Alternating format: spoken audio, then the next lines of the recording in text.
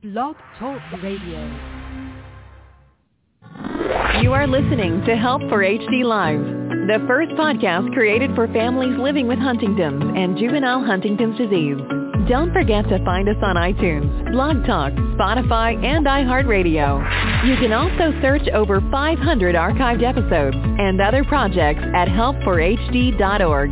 To watch us in person, find Help for HD TV on YouTube and subscribe and ring the bell for notifications on new content. Help for HD Live is going on air in 5, 4, 3, 2. Hello, everyone, and thanks so much for tuning in to Help for HD Live. This podcast is made possible because of a grant from Teva Pharmaceuticals, the Griffin Foundation. I'm your host, Lauren Holder, and today our guest is Ben Marcantonio, who is the Chief Operating Officer of the National Hospice and Palliative Care Organization. Ben joined NHPCO in October 2020, bringing 30 years of leadership experience in educational, healthcare, and social service settings. Prior to joining the NHPCO senior leadership team, Ben was with Hospice of the Chesapeake, where he served as President and Chief Executive Officer and Chief Operating Officer. Prior to relocating to Maryland in 2013, he served as Chief Administrative Officer at San Diego Hospice and the Institute for Palliative Medicine. Ben has an extensive background in working with multidisciplinary clinical and management teams in a variety of educational and clinical settings. He holds a Master's of Science in Counseling from San Diego State University, a Master's of Education in Administrative Leadership from the University of San Diego, and a Bachelor of Sacred Theology and Philosophy from the Gregorian University in Rome, Italy. Ben, thank you so much for joining me today. My pleasure. Thank you for inviting me. So the reason that I thought about this show and I really wanted to have you on today is because today actually marks National Healthcare Decisions Day, which exists to inspire, educate, and empower the public and providers about the importance of advanced care planning. It's a day to initiate and encourage patients to express their wishes regarding health care and for providers and facilities to respect those wishes. So I'm very excited to talk about this today because it is, in the Huntington's community, it truly is a big discussion for end-of-life care in advanced stage Huntington. Mm-hmm. Yes, certainly it would be important to the people that are involved with your organization. Absolutely. Let's start off with, can you tell us a little bit about National Hospice and Palliative Care Organization? Sure. So National Hospice and Palliative Care Organization, NHPCO, is the first and the largest member association for organizations that provide hospice and or palliative care. We provide a number of resources, educational opportunities, tools for our members to use to advance access and quality of care in provision of those services for people who need hospice and palliative care. We also take a strong lead on and engage others in policy and advocacy for the members who provide hospice and palliative care, again, to improve access, to make sure that the laws and regulations support quality of care and advancing interest for those who need the care that we provide. And what does advanced care planning include?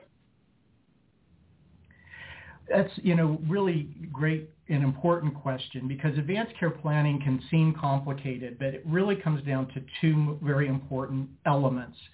One is that it includes the communication of what an individual wants and doesn't want in the time of a healthcare need, and especially a healthcare crisis, and especially when they cannot speak for themselves. That's what it really is primarily for, is a vehicle for communicating wants and desires and those things that maybe one doesn't want when medical needs come up and they can't speak for themselves. And that leads to the second important component, which would be that if that form is there and a provider, a physician, or a nurse is working with you on your health care and you can't speak for yourself, they could read the form, but it's also important to have a proxy, someone who can speak for you and who knows your wishes and can help guide those providers at that time when you can't speak for yourself. Those are the two most important elements of an advance directive.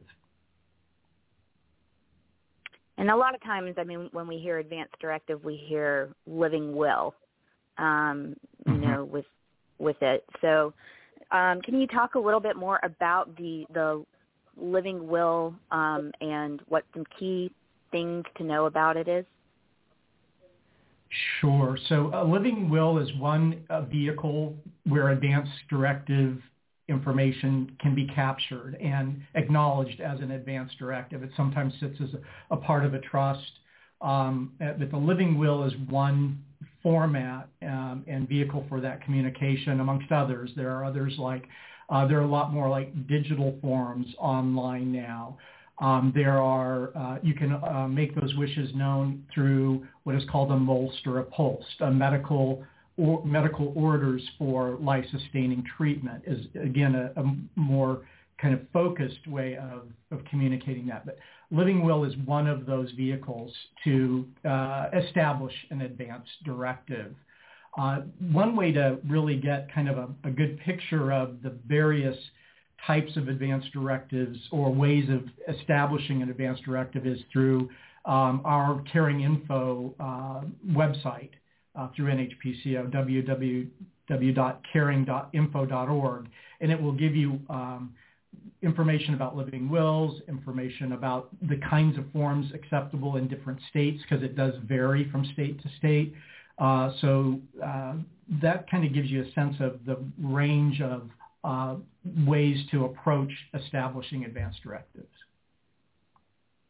Let me ask, is it important to have all of these forms done, or do you only need one?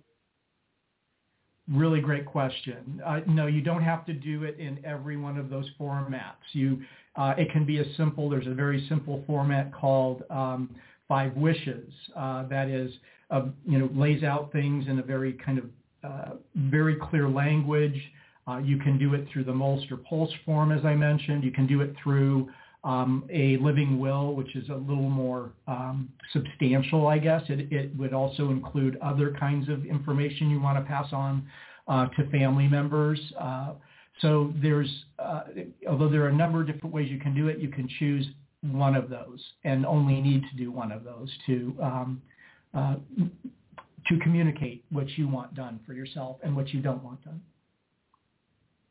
And do those forms have to be completed by a lawyer? No, they don't need to be. A living will oftentimes does involve legal counsel or guidance, but many of these other formats do not require legal consultation or engagement. Sometimes they require a witness. That too would depend on the state in which you reside and what is needed to verify or authorize such a standing document for advance directives. So that varies state to state. Very interesting. And I guess, on Caring Info that you were just talking about, it should give you, I think you guys actually have it set up where it does it state to state, correct? Where you can actually do Correct. The form that way. Exactly. So, yeah, if anyone wants to access caringinfo.org, that will, and you can select the state, and it will give you the form that is acceptable in that state along with the guidelines. Again, most states, I believe it may be all states now, don't require anything other than maybe a witness signature. But we've made it easier and easier for people to complete these advance directives because it's so important for us to be able to make sure our wishes are known and followed at that time of need. Oh, yes, absolutely. I recently just went through this as a caregiver for my father, and he passed away, in January, and I was his legal guardian. So we had been through this process, and I had his advance directives, thankfully, to know how he wanted to proceed. but it made me think about how I need to do it for myself as well. So I actually went on to Caring Info and got what I needed for North Carolina and did my own. Right. So that was very helpful. The website's really great. Yeah. I'm so sorry for your loss. And but it does kind of bring into focus, doesn't it, the need for us to be prepared and to have that communicated for ourselves and for our loved ones. Oh, absolutely. And it goes much further than just, you can put wishes in there more than just, do not resuscitate, which most people know, exactly. CNR, that's what they hear. But there's so much more that you can put in, and it's amazing to actually go on there and see and how you can put in your wishes and make sure that it gets done. Exactly, and it lays it out so that it is understandable, and it kind of guides us through that process. And the other thing is, a lot of times people think it's just to tell people what you don't want. It also can tell people clearly that I want, many measures taken to help, preserve and save my life. And other people might, say they want less or nothing to be done. And it's truly based on the individual's values, goals, and needs and desires at the end of life, or even not even at end of life, but when facing a serious illness, in situation. Right. Any type of situation where the patient or the person is unable to communicate their wishes and they're faced with one of these things, they have it to fall back on. And it's exactly. nice to have. Right. And to be able to do that at a time where you can think through that and not be in a situation that you're having to make immediate decisions, when we could do that right now, today, on this Healthcare Decisions Day, and say, if this is the situation, this is what I would want, this is what I wouldn't want, and to communicate that to someone who you trust can really represent that for you and understand that, even if they might not agree or want the same things for themselves, but they know you and understand you and your values and your choices and want that for you. Absolutely. And that's actually another part of the advanced directives, is choosing and selecting a healthcare agent who is going to basically be your voice and make these decisions, if you're unable to. And you brought up a good point of, even if it's not a decision they would make for themselves. So can you tell us a little bit about selecting a healthcare agent? Sure. So first and foremost, it's selecting someone who you really know, believe, trust, will respect, understand, and communicate your goals and desires for your care. And it's best to be able to have a conversation with that individual. Many times, most times perhaps even, it is a spouse, but sometimes the spouse knows that other, their partner, their wife, husband's partner, will be so challenged at that time that maybe they aren't the best person to represent that. And it might be a burden for them versus a help. And so maybe it's a best friend or a sibling or whoever that is that you really think can, again, take a little time with you to understand why you've made the choices, and to respect those choices. And again, even if they would make a different choice for themselves, would really want that for you because you've made that clear for them. Now, what about a backup person? I mean, can you select a backup person in case that your initial person is unavailable?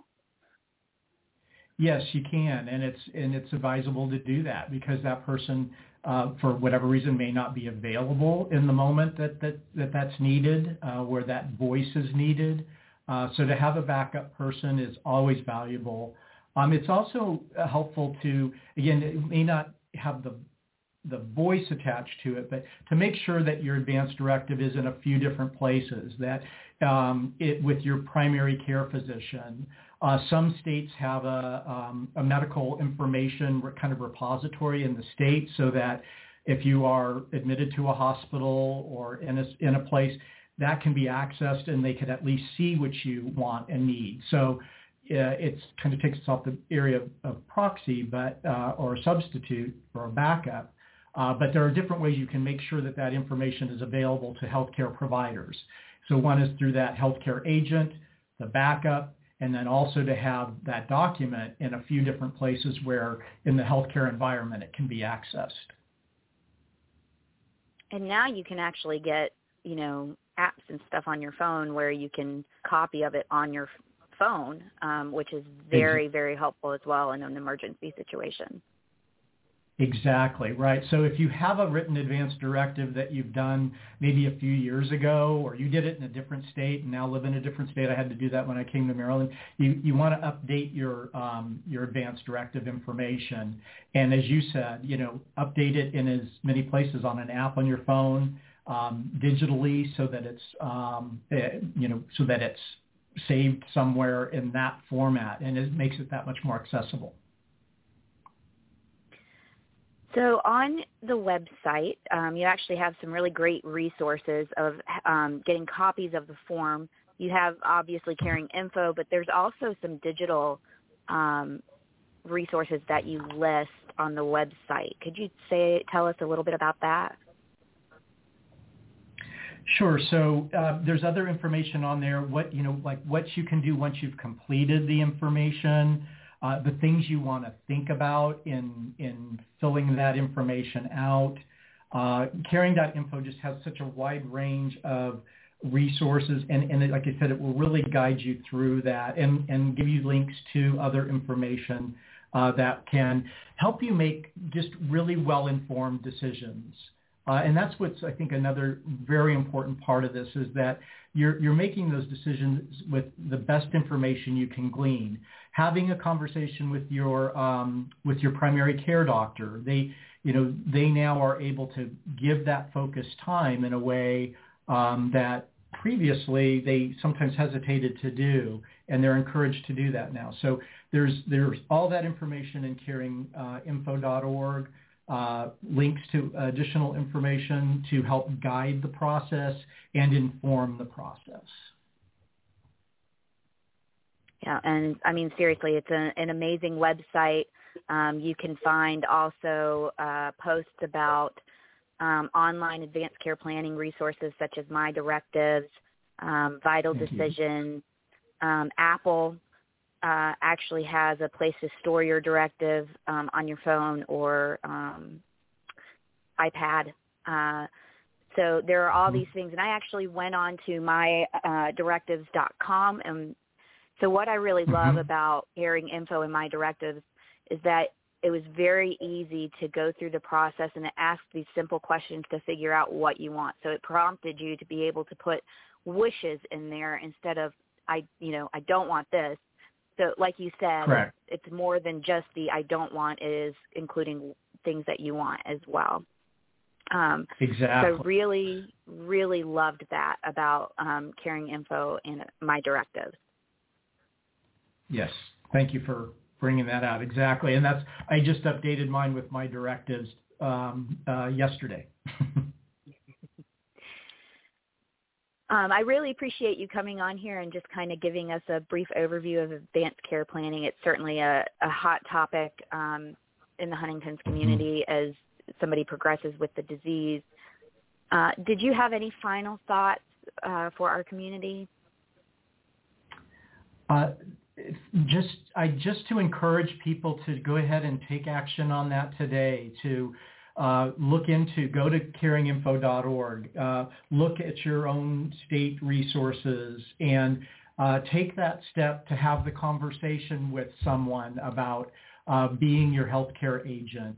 Take some action today if you haven't already, or if you need to update or just revisit and make sure everything's in place.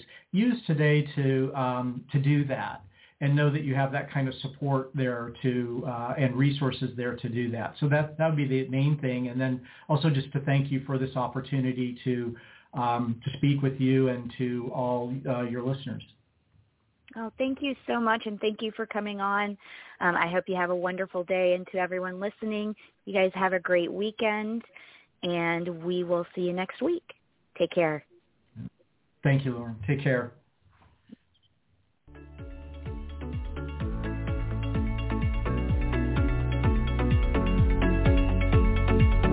Thank you for listening. Don't forget to visit www.help4hd.org and sign up for our email newsletter to stay up to date on all that is going on at Help for HD. Get social with us and like us on Facebook, follow us on Instagram, and subscribe to Help for HD TV on YouTube, and ring the bell for notifications.